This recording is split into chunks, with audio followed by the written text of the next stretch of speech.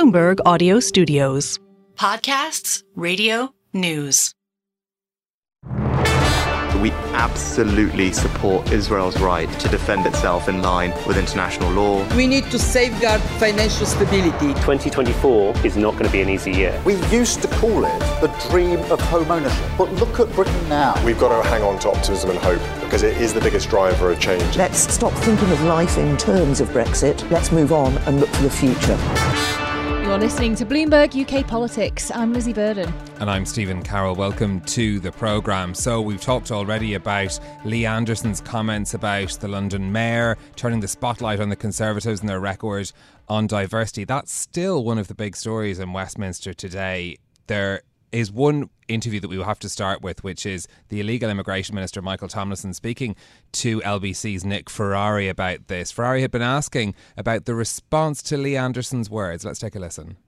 What he said was wrong. As a result of what he said, the whip was removed from him. That was robust action. No, that was why robust was it action wrong? that was That's taken. What I'm trying to get at.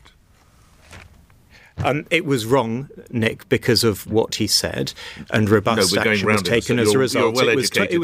Let's try this a different way. Was it Islamophobic? What he said was wrong, and robust action was taken, and the whip was removed within 24 hours. Minister, was it Islamophobic? Nick, it was wrong.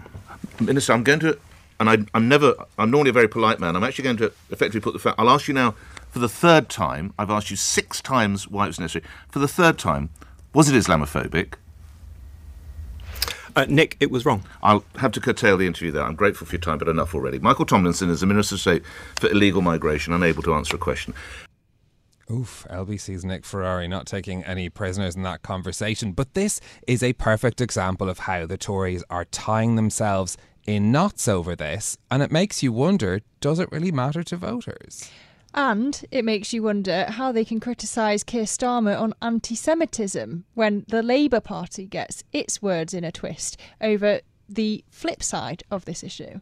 Look, it's an example of how difficult things are at this point in the electoral cycle, where nobody wants to alienate anyone else. Particularly, we know that Lee Anderson does have supporters. He's also got a very big platform, so he could be a very difficult person if you were to upset him too much. But this becomes, you know, a much bigger story than perhaps it otherwise would, because of people like the minister that we heard there trying to walk this line, which seems a little bit nonsensical, frankly. Yeah, and speaking of Tory feuds, the Business and Trade Secretary Kemi Badenoch has an arch nemesis, the former chairman of the Post Office, Henry Staunton. They've been arguing over who bears the blame for not compensating victims of the Post Office scandal fast enough. He's going to be giving evidence to MPs later. So the distractions from what messaging the Tories need to get back to, which is their plans for the economy, just continue. Yeah, look, and as we'll get on to a little bit later as well, on the countdown to a budget when the government should be hoping to get everyone very excited about measures that could be announced just next week as well. So we wanted to talk about this political narrative as it's playing out. Let's bring in the founding director of JL Partners, Tom Lubbock, for more on this. Tom, good to have you with us on the show. So we've got rows over who said what at the Post Office. We've got rows over comments that Lee Anderson made and whether or not members of the Conservative Party are willing to admit that they were Islamophobic. Are these the sort of issues that voters care about? Good to speak to you, Stephen. I mean, in one sense they are, but not in a positive way. So we obviously speak to the public in focus groups and through the medium of opinion polls. And one thing you hear over and over again is that people dislike the chaos and the confusion and the uncertainty that the last few years have brought. Now, obviously, the impression that the public have got stems from several things, including the change of prime ministers. But it kind of doesn't matter what the cause of it is. If it's the Speaker having a row with the SNP, if it's a row about Lee Anderson's comments, if it's Labour in anti-Semitism problems, then a large portion of the public just see uncertainty, confusion, and disarray, and I think they don't like it. And unfortunately for the government, they tend to blame the government, and so it kind of matters in that sense. But clearly what your question is getting at is, are there more important issues? And the short answer is yes. And what are they, apart from people wanting stability? What do voters look at to make up their minds? Yeah, a great question. I mean, when you're thinking about the election that's coming up in a few months' time, there's a kind of trifecta that is a good starting point to think about. That's the economy and cost of living top, it's health and the NHS second, and it's immigration and asylum third. And those three issues are mixed differently for different groups of voters, but it's those three issues that are the core of what people will be thinking about when they vote in this election, and what the party should be thinking about when they make their offers to voters. So do controversies like those that we've been talking about serve to disengage people from politics? Are people more likely to not vote if these are the sort of subjects that seem to be dominating in the political world? I mean, in as much as, I have to say that the scale of these latest rows, I imagine very few of the public have actually noticed, and certainly not in even if they've noticed, they won't have noticed in a kind of concrete enough way to be able to recount any of the specific details of the story. And in some sense, who can blame an average member of the public who's got so many better things to do than worry about like rows in Westminster? So I don't think they'll have any impact in that sense. But it's just really noticeable in the last few weeks that the Conservative message has not been getting out there. I've hardly heard anyone say back to square one, or Keir Starmer doesn't have a plan, we have a plan. And so from that point of view, it's an opportunity cost for the Conservatives in that they're not getting their message out there. And likewise for Labour as well, they've got work to do to convince the public of Keir Starmer and exactly what they stand for. And so in that sense, there's a real cost in terms of the two parties, but I don't think it's going to make any difference to turnout or whether people vote. Well, even if Tory MPs aren't on message, it seems the message is right, at least. Sunak's top priorities are exactly what you said voters care about: the economy, the NHS, immigration. When all of this goes wrong, is it directly to Labour's gain?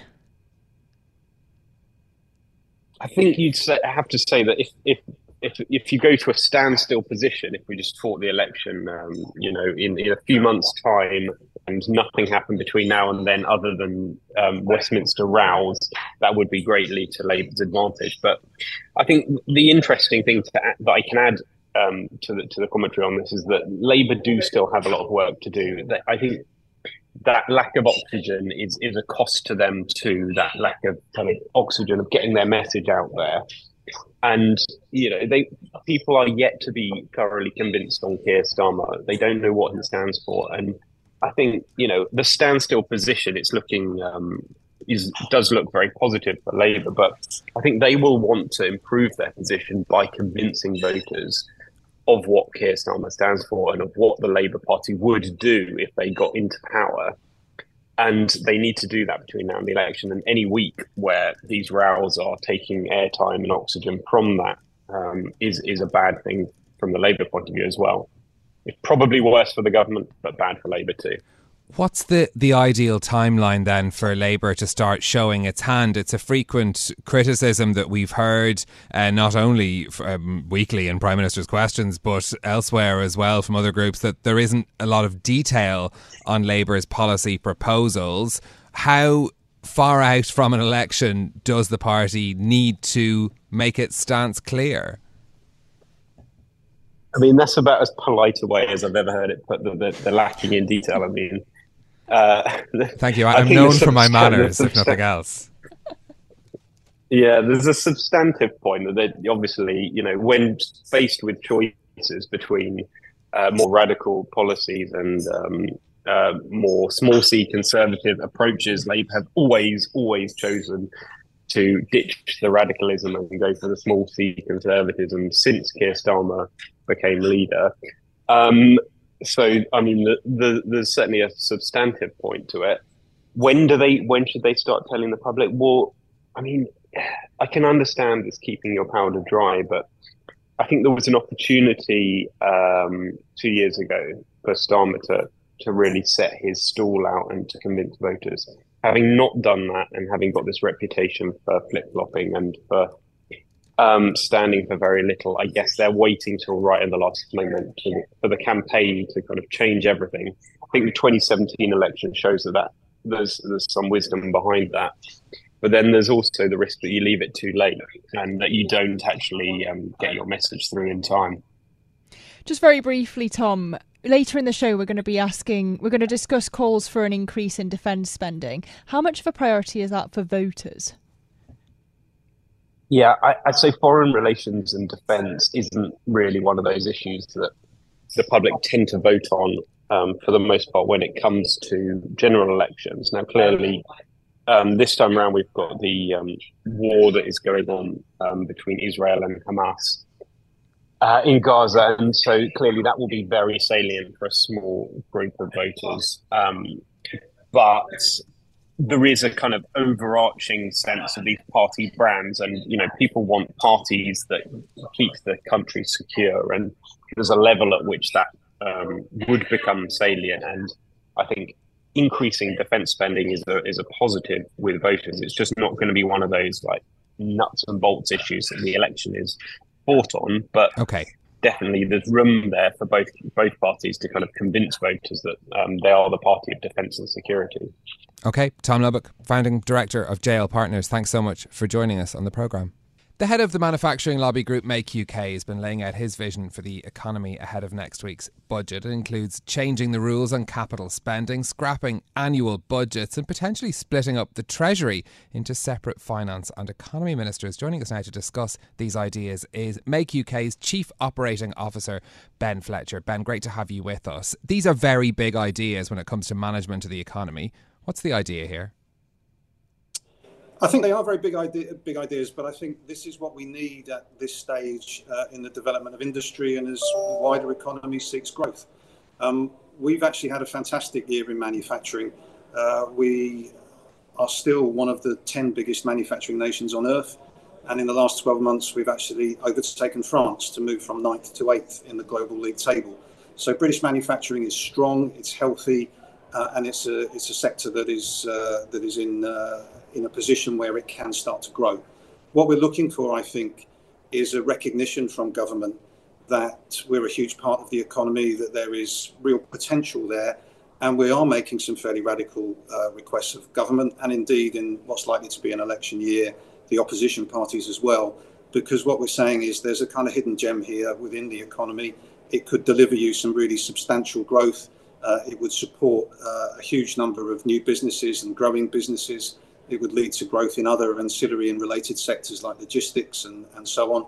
But what we do need, I think, is a bold vision for manufacturing and a policy agenda that reflects that, responds to that, and really seizes the opportunity that we're presented with today. So one of the things that you want, Ben, is for the government to commit to an increase in defence spending. That's the opposite of the global mood, isn't it? If Donald Trump wins the White House, you'll have less money flowing to Ukraine than now. I think we're very focused on a couple of things, and we're very conscious of the issues and the debate that's happening in the US in their election window as well. I think over half the world goes to the polls this year, and the US election will be incredibly important and agenda setting there. I think for the UK, what we're saying is really important. The period of global instability at the moment really feels unmatched. I'm in my early 50s. I can't remember a period like this before. And I think Britain is very much one of the major NATO powers. I think we face serious risks as a result of Russian expansionist policies and European and global instability. And in some respects, even if the American path is one of more isolationism, it's going to put an even bigger burden on the European powers to be ready to deal with some of what might be some pretty shocking and worrying risks and threats over the next few years. And I think our position is, if we're going to do that, we need a plan for that. We need to be ready for that, because you can't be caught cold in terms of having the ability to build munitions. You can't suddenly turn that capability on overnight. And I think from a policy perspective and an industrial preparation perspective, we face a very difficult and uncertain future. We want Britain to be ready for that. And what we're saying on behalf of our members in the security and defence sector is that you need to step up your position if we want to be able to deal with what might be a very serious set of risks and issues over the coming years. And if America does pull back, that's going to put even more responsibility on the big European countries to be ready to do their bit. Is this essentially about just wanting more money from the government? I mean, if you're looking for more defence spending, that's one way of funneling money into the sector that you represent. But the UK is never really going to be able to compete with spending from the likes of the US. It isn't just about money. I think what our central ask is for quite some time now, and today really distills this and brings it together on the back of our big national conference. What we're saying is that we need a plan.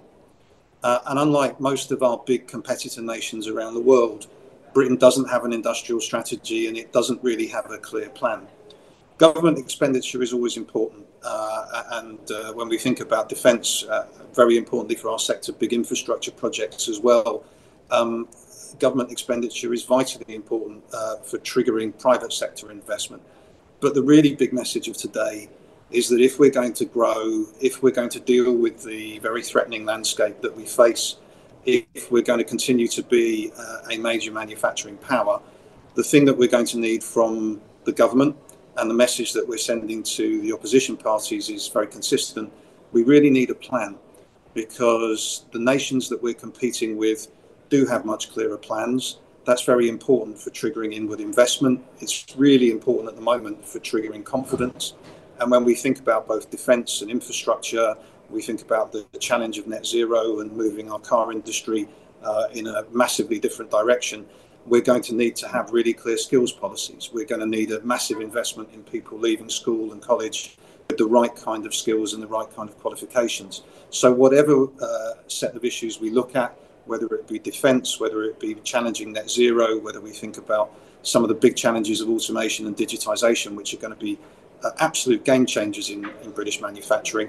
What we need are a series of decisions by government that can enable us to have the workforce of the future, to allow the current workforce to transform, but really importantly, set a very clear message to the big private sector businesses that they can have the confidence to invest. Because if we get government spending right, the thing that will absolutely dwarf that is private sector investment, and we need the right landscape for that. Ben, I just want to ask you about this proposal to split the Treasury in two, because the former chief economist of the Bank of England, Andy Haldane's made a similar proposal. He'd have an economic ministry run by a US-style Council of Economic Advisors.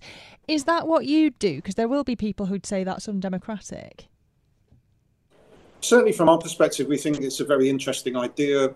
We've spoken to Andy, we've launched our own industrial strategy, which has had at its heart the idea of a council of economic advisors. We certainly don't think that it's in any way anti-democratic.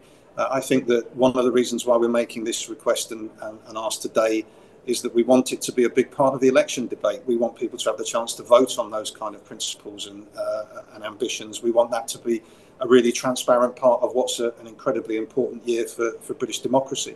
I think one of the important things that we've learnt, and I think many people have seen, is that as a country, we're lagging behind in productivity, we're lagging behind in private sector investment, and we are not maintaining the sort of grip of maintaining and growing our big national infrastructure. Do you see the Labour Party as being more ambitious than the Conservatives in this area? How would you compare the two's approach to this? I think what we've seen really in the last 6 to 9 months is both parties beginning to grasp this nettle. I think with the autumn statement, the Chancellor of the Exchequer, Jeremy Hunt, made some very important decisions around things like full expensing on capital investment and a interesting and important ability to start to look at how we might transform the apprenticeship levy. The Labour Party have been very clear about their ambitions to have an industrial strategy, and to put a committee of industrial advisors seems to be one of the things they're very keen on as well. So I think the game has started to change in the last 6 to 9 months. Both parties, I think, realise the importance of this issue, and very, very welcome from our perspective. Both parties seem to be very keen to listen to the voice of industry a lot more, whether that's through a structured process of a committee or otherwise. We would like to see both parties go further. And I think the really important thing is that both parties are very clearly listening, realise the importance and significance of this issue, and really want to understand where industry is. Ben, it sounds like we've got a budget and an election on the horizon. You're being very kind to both of the parties. Who's the party of business at this point, and who's got much further to go? I think that both parties are listening again, and I think that's really important. I'm not going to, as you probably wouldn't expect, I'm not going to go out and pick a winner here. What I would say is that our ambition for the next 6 months is that every election will quite rightly talk about the health service. Every election will quite rightly talk about border issues and crime issues and all of the things that the public care about. What I think we're going to have for the first time in many years is an election where people are talking about industry and manufacturing and how we bring jobs and growth back to parts of the country that haven't been as successful as others in the last few years. And I think what we want to make sure is that understanding that in those parts of the country, manufacturing is alive and kicking. It's often the biggest industrial sector. It's often the biggest employer. And what we can't do is continue to have elections where this issue is marginalised, not taken seriously, and isn't at the heart of the debate. And I think the really refreshing position is that both parties really seem to understand that at the moment. Both parties are here represented at very senior levels at our conference today. And what they want to know is what industry needs from the next government, what industry will need to grow over the next few years. And our job is to make sure that they listen and, really importantly, post-election, honour those promises. And that's the commitment we're making, that we hold them to account on that. OK, Ben Fletcher, Chief Operating Officer, Make UK, thanks very much for joining us. So that's some of what the manufacturing industry wants from the Chancellor. But just over a week out from the budget, as ever, everybody wants a piece of his headroom, and the newspapers are full of speculation about what that will be. If you added it all together, the bond market would definitely be back in a Liz Truss situation. So to pass what's actually likely and what's just kite flying, we've hauled in our UK government editor, Stuart Biggs. Stu, help us separate fact from fiction. Jeremy Hunt says he wants smart tax cuts. Is that a distinction from the non-smart tax cuts in the mini budget, or what does it all mean? Well, there's a few competing narratives in terms of what Chancellor will produce next week. So on the one hand, you've got to consider all the Conservative MPs, especially on the sort of right fringe of the party. So you mentioned, the likes of Truss and others sort of pushing for this sort of full-throated tax cuts, as it were. So you're talking income tax or national insurance and tax cuts that scream at you. Yes, tax cuts that you can put on an election campaign leaflet. So think sort of we keep hearing rumours that the ambition is 2p off income tax, and that would be the gold standard. Like if they can achieve that, they're all happy. And does that look likely? But it's difficult. The counter argument we hear is that there isn't going to be the headroom for that level of ambition.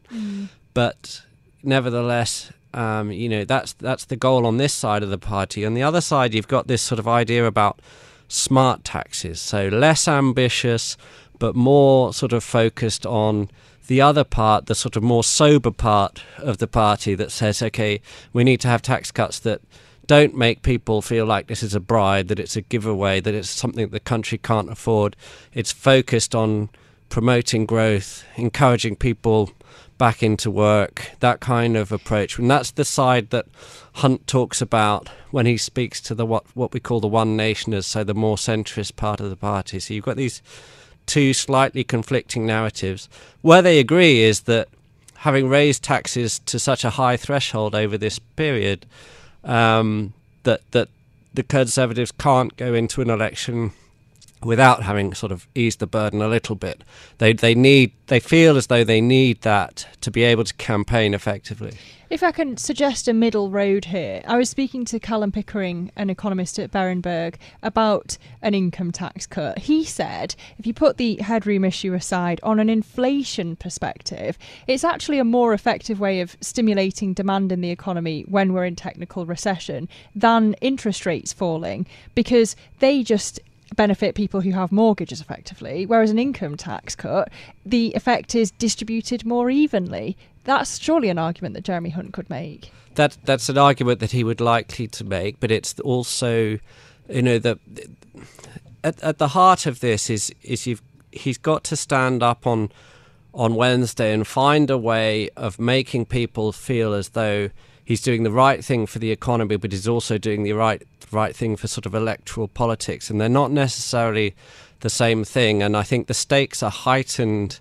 months out from election because voters become increasingly more in tune to the idea that something's a bribe versus something's a good policy.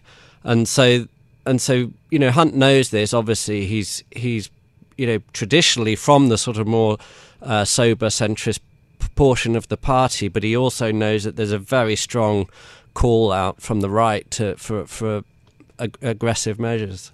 Okay, Stuart Biggs, our UK Government Editor, thank you very much for talking us through some of the thoughts around what might come up in next week's budget. Our latest reporting looking at the possibility of a tax on vapes as part of the budget. So that's one of the stories we'll be keeping an eye on. That's it from us for today, though. If you like the programme, don't forget to subscribe. Give it 5 stars so other people can find it on Apple Podcasts, Spotify or wherever you listen. This episode was produced by James Woolcock and our audio engineer was Marifal Hussain. I'm Lizzie Burden. And I'm Stephen Carroll. We'll be back with more tomorrow. This is Bloomberg. Bloomberg UK Politics. Listen weekdays at noon on DAB Digital Radio in London. Hi everyone, I'm Paul Anka. And I'm Skip Bronson. And what happens when two old friends take their decades of experience in the business and entertainment worlds and sit down with our buddies? You get Our Way, a brand new show from iHeart Podcast where we chop it up with our pals about everything under the sun. This is our podcast, and we're going to do it our way. Listen to Our Way on the iHeart Radio app, Apple Podcasts, or wherever you get your podcasts.